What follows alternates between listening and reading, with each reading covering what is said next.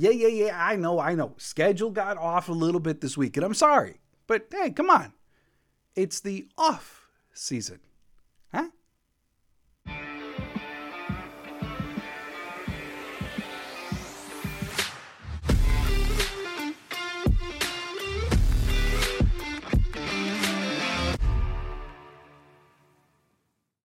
What's up, everybody? Welcome to another episode of Lombardi Time Brews, where I'm your host, John Del Rey.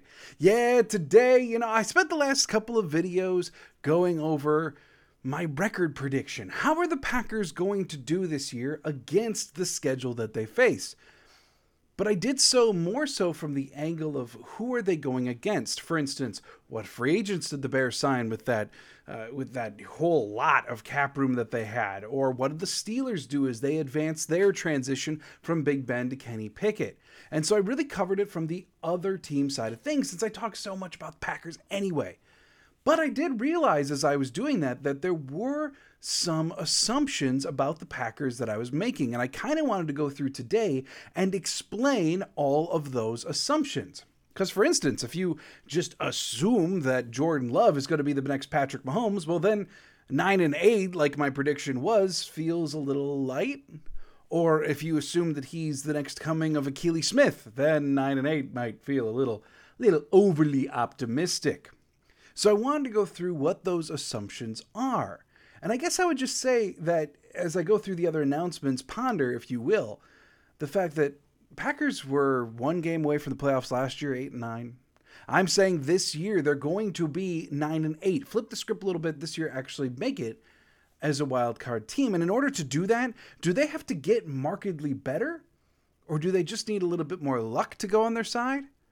Or realistically, could they just maintain status quo of what they were last year and still find their way into the playoffs? So like I said, a couple of announcements. One, sorry that this episode's going out late. Had a number of things come up yesterday. My voice went funky again, so just needed a day. But back today, and I will be here tomorrow as well. Second, it's a really cool, exciting announcement for you. On August 17th, the second of the joint practice days of training camp. I already talked about how I'm going to be at every single public training camp practice to do shows either from Green Bay or shortly after practice or whatever. You're going to hear from me every day that there's a public training camp practice.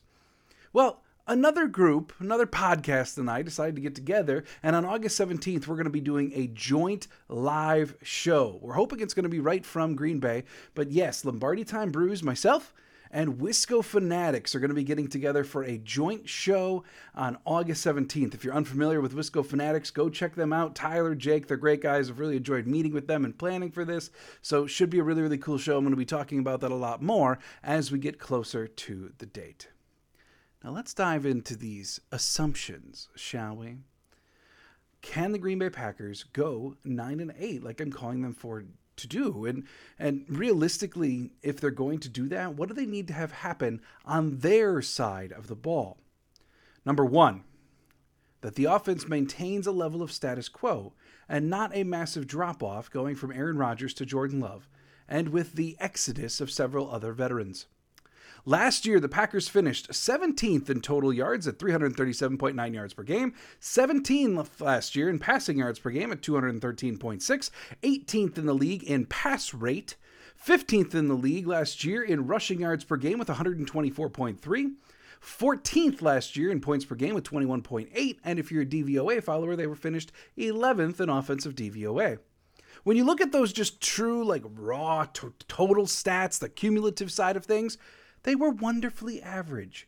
Sure, some above average just by a touch, some below average just by a touch, but round it all together and you had what is basically a wonderfully average offense finishing at 14th in points per game.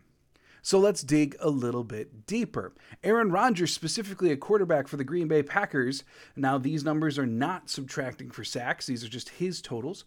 217 yards per game passing, 1.52 touchdowns per game passing, 0.7 interceptions per game, and an ESPN QBR of 39.3, otherwise known as 26th in the NFL last year. Are those numbers attainable for Jordan Love in his first year? I mean, potentially. Although I wouldn't necessarily want to bank on a first-year quarterback replicating even a down season for Aaron Rodgers. Were his numbers spectacular last year? No. No, it was a meteoric disaster, actually, by his standards. But even across the league, did he have a great year last year? No. I already listed the ESPN QBR, but according to several other metrics, he was a below average quarterback last year. And you can say it's because he was surrounded by below average talent or whatever you want to say, but still look at the numbers for Aaron Rodgers. They were below average even for the typical average quarterback threshold in several different ways. So could Jordan Love achieve that? Sure, I believe he could. But even, let's say he can't. Let's say he's a notch below that. Could the totality of the offense still wind up finishing 15th in rushing, 17th in passing, 18th in pass rate, 14th in points? Figure in, even if Jordan Love isn't Aaron Rodgers, if they run the ball a little bit more at the same rate of success that they were able to last year, a little bit healthier of an offensive line. You don't have David Bakhtiari missing the 6 games that he did last year because of knee or appendicitis. Elgton Jenkins now back in full from his ACL injury as well. So assume health along the offensive line, running the ball at the same success rate, and I think you have the makings of the offense being at least what it was last year. So I believe they can, and if they do, they stand a good chance to at least put themselves in the playoff position, much like last year. Number 2, speaking of Jordan Love himself, and this isn't some grand statistical projection where he's going to have 3,400 yards or 4,200 yards or whatever. No, this is just I'm assuming that Jordan Love is going to cost the Packers a couple games next year. I think he's also probably going to win them a couple games next year. Thus is life with a young quarterback. There are going to be individual plays that make us sit back and go, oh, he that kind of quarterback. Well, there's also going to be certain types of plays that make us go, Jordan, what are you doing, bro? It's going to happen. But what you hope for is that the vast majority of his play falls in line somewhere around that line of competent. Just go out there. Don't cost us too many. Don't win us too many either. Just be competent. Have your play be fine, average. And I think Jordan Love at this stage, from what we've seen from him so far, from what we're hearing from OTAs, from what we're hearing from the team, it certainly seems possible that his level of play could at least be at that line of fine. Even if there's more boneheaded and less spectacular than you saw with Rodgers, if he can keep the offense moving, that's still an upgrade over last year. Expect the highs, expect the lows. They're both going to happen. Number 3, assumption number 3, I assume that there are going to be new voices in the locker room.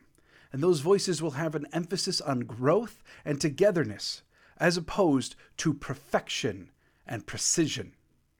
Perfection works for certain scenarios, but we all know from our lives that perfection and the pursuit of which is not necessarily attainable nor appropriate for every single scenario.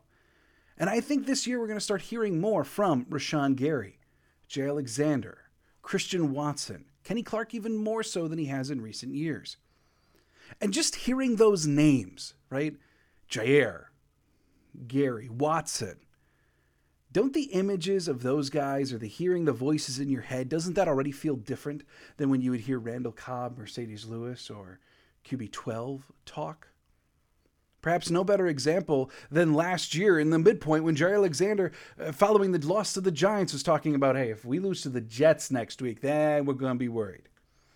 And Aaron Rodgers sat back and said publicly, yeah, I don't really know why he's doing that. You got to be careful with what you say. You got to be careful with what you manifest in yourselves. And I do believe in the power of thought and all that, but maybe Rodgers didn't go about that the best way, considering that he was basically calling out the team's best defensive player. And I do think, too, to pair along with what I just said about Rodgers, the era of someone being so esteemed that they can call out the underlings across the roster publicly, I think those days are probably done, too. I don't think we're going to see this individual name dropping or position dropping or whatever that we've gotten used to over the last couple of years. At the very least, the mood around the team right now seems to indicate that the conversations with the media and what's out there is going to be different than what we saw, especially last year. And that, I think, bodes well for the team. Assumption number 4. I expect Matt LaFleur's offense to be open. Look, we know for a fact that when Matt LaFleur was first hired on, he and Rodgers built together this hybrid offense. Some plays that Rodgers still liked from the McCarthy era found themselves in LaFleur's philosophy. And that's what LaFleur was talking about in that press conference a couple weeks ago when he was asked about, hey, is the offense going to be more yours now? And he goes, it's always ours. It's always a collaboration. And I believe that that's what LaFleur was talking about. He also knew what other people were alluding to, but he didn't want to get into that. But at the end of the day, that's what he was talking about. The collaboration between coach and quarterback, play caller, QB coach, etc. A fusion of what Rodgers liked and MLF's overall philosophy is what we have seen to various levels over the last years. The thing is, that's all well and good, but if you're looking at ratios, you probably wanted it about here, and that's probably what it was like LaFleur's first year, and then it got to be like this one year, and like this one year. And it always ebbed and flowed. And if you ask them, they're going to talk about, well, it was per matchup. It was per who we had on our team. Rodgers didn't run motion last year with these young wide receivers. LaFleur still wanted to because it's part of his illusions that he wants to run. So, look, now you're putting in a young quarterback who's only exposed to one pro style. Sure, he's probably got some favorite plays that he's got from college or even from Rodgers' plays or the McCarthy era stuff over the last couple of years that he's picked up, right? But really, he knows the MLF philosophy, and that's what he's been trained in for his pro-level career to this point. Not only that, but he doesn't have the clout. Sure, it'll still be a collaborative effort, but let's not pretend that Jordan Love sitting in the game planning room is the same thing as Rodgers going, I don't like that play. I don't think Christian Watson can run it. I don't think Romeo Doubs knows the motion pattern. Let's throw it out. I don't think it's going to be quite like that this time around. And so I think what we're going to see is less of a reliance on individuals, more of an emphasis on a scheme that tries to get guys open, especially given the athleticism that the Packers wide receivers have now that they didn't necessarily have in the era of Lazard and Cobb. And that's no knock on them. They're just different types of wide receivers. They had to win their matchups in different ways. Well, now with the speed and athleticism, Matt LaFleur can more utilize his scheme to get guys open. And you would think that it would have worked with the other guys, but that's not the way they did things. I think we're also going to see a return to throwing to the middle of the field. We're already hearing from OTAs that Jordan Love is purposefully targeting the middle of the field. Look across several of the most successful offenses in the NFL over the last 3 years. The Rams in their Super Bowl year, the Chiefs nearly every year. The 49ers, these teams focus on the middle of the field because that is where there is room to catch the ball and run. The Packers haven't enjoyed doing that. It's not part of what Aaron Rodgers likes to do at this stage in his career. Jordan Love, thus far, we believe, from what we've heard, is making an emphasis in OTAs. So I expect that this motion, throwing over the middle, the illusion of complexity, all of that, is going to find its way into the playbook more and more. And again, if it works, that bodes very, very well for the Packers. If it doesn't work, congratulations, you're probably at somewhere along the lines of status quo. Assumption number 5, we're looking at replacement level youth. Wyatt for Lowry, Slayton for Reed. The collection that is the wide receivers right now, replacing the production of Lazard and Cobb. Same with tight end, replacing Robert Tonyan and Mercedes Lewis. Basically, let's take a look at the wide receiver position specifically, right? Lazard last year, as the de facto wide receiver 1, had 60 receptions for 788 yards. Randall Cobb, in his injury-marred season, had a grand total of 34 receptions for 417 yards, otherwise known as the Packers need to replace this year 94 receptions for 1,205 yards. And how are they going to do that? Well, here's what you have available to you. 3 more games from Christian Watson, 4 more games from Romeo Doubs, 6 more games from Samori Toure, and a full season of Jayden Reed.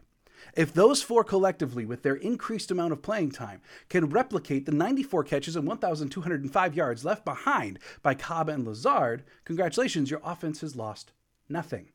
Taking a closer look at the tight end position, Robert Tonyan last year had 53 receptions for 470 yards. Mercedes Lewis, now obviously you're talking way more about blocking here than anything, right? But still, looking at just the raw receiving numbers, 6 catches for 66 yards. A grand total of 59 receptions for 536 yards. And that's going to be replaced by Josiah DeGuara, who I assume is going to see a mass uptick in playing time, especially in the earlier portion of the year. If you go back and look at his stat counts, I don't think it's out of the realm of possibility that Josiah DeGuara is actually going to triple his playing time this year. Thus, in turn, logically, you would think that that would then mean tripling production, potentially. But we don't even need to go that far. So let's say you're going to triple DeGuara's snap count, right? You also have a full season of Luke Musgrave and a full season of Tyler Kraft.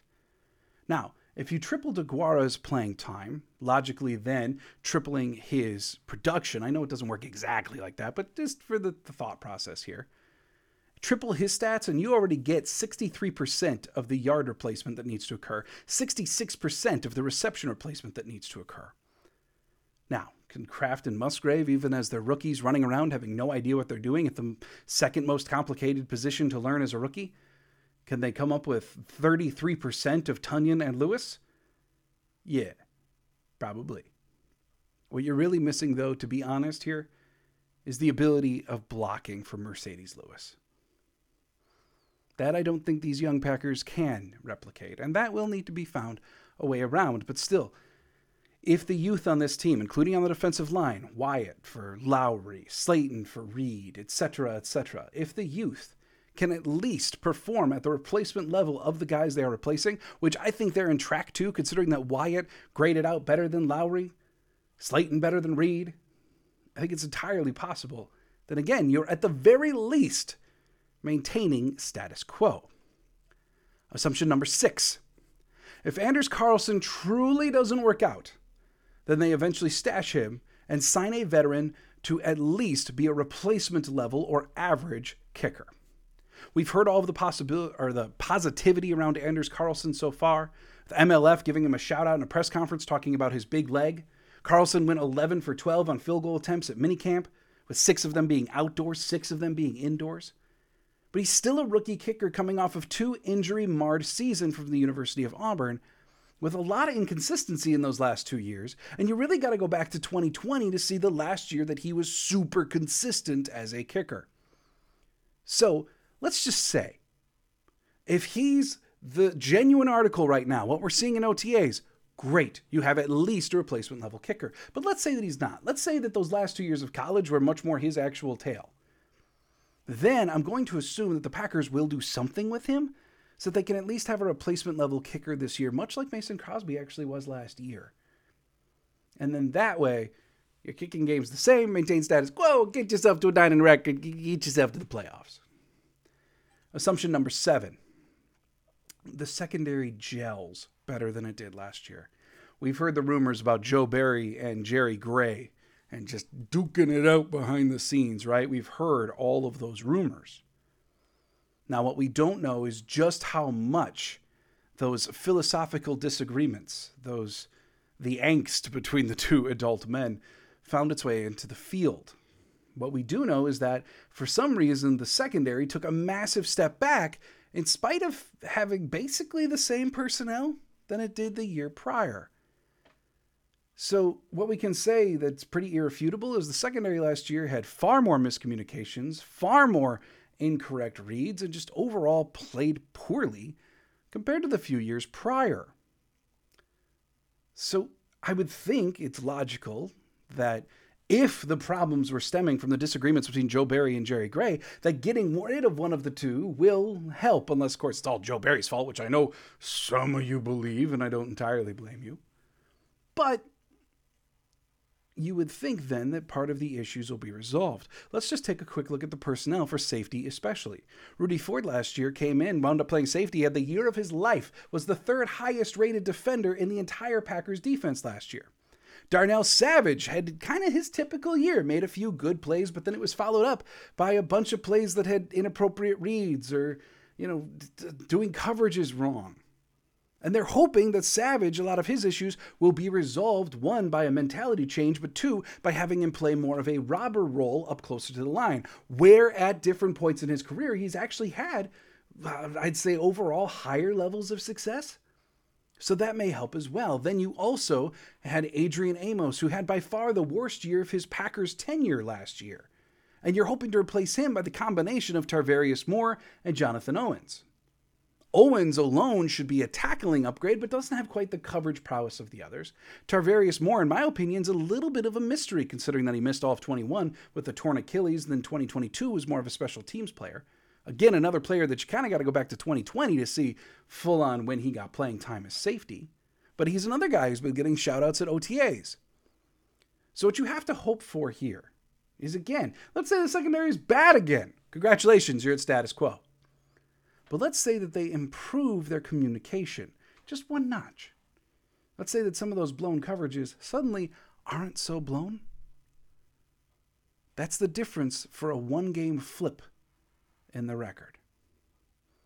And the last one, assumption number 8, the final assumption, health. Right? Kind of an easy one, right? If you're going to do record predictions, you're assuming the team is going to be healthy. Ask any Jets person right now if they're assuming like the schedule with Aaron Rodgers. Are they assuming Aaron Rodgers is going to play? Or any Chiefs correspondent who's talking about what the Chiefs record is going to be this year. They're probably assuming Patrick Mahomes is going to play. So let's just make that assumption. I assume, based upon what we've heard so far, that Eric Stokes is actually going to go on the PUP. Yeah, in some ways, it sounds like he's accelerating progress quicker than they thought they would, but he's still not doing a ton yet. I think he's destined for the PUP. Rashawn Gary, I don't think, shares that destiny. From everything we've heard about Rashawn Gary thus far, he's cruising right along. And I don't know as if he's going to be totally ready for week 1, but I don't think it's going to be an extended absence either. Beyond that, though, this is a pretty healthy team. And some of the larger injury question marks, like of Randall Cobb, is no longer on the team and is being replaced by a guy like Jaden Reed, who has a pretty clean health record overall. So let's assume health. And one last note too, David Bakhtiari. Let's assume he doesn't have, considering it got taken out, he doesn't have an appendix explode again this year. That would be great for the team and for him personally. But let's assume health. If these assumptions come true, this is at least a 9-8 football team. And they'll find themselves in the playoffs this year, correcting the wrong that occurred last year. Hope you enjoyed this episode. I will be back on Friday. On Friday, which is tomorrow. Oh man, I'm all out of whack. Tomorrow I'll be back, and tomorrow I'm going to be reviewing players who are entering their final years of the contract, whether they may get an extension, what that extension could look like, etc., etc. So tune in tomorrow. Find out about some of the guys that, are their seats warm? Are they lame ducks? Or are they Packers forever? We'll find out soon enough. Thanks so much for joining me on Lombardi Time Brews. Hope you're having a great Thursday. And as always, go Pack Go.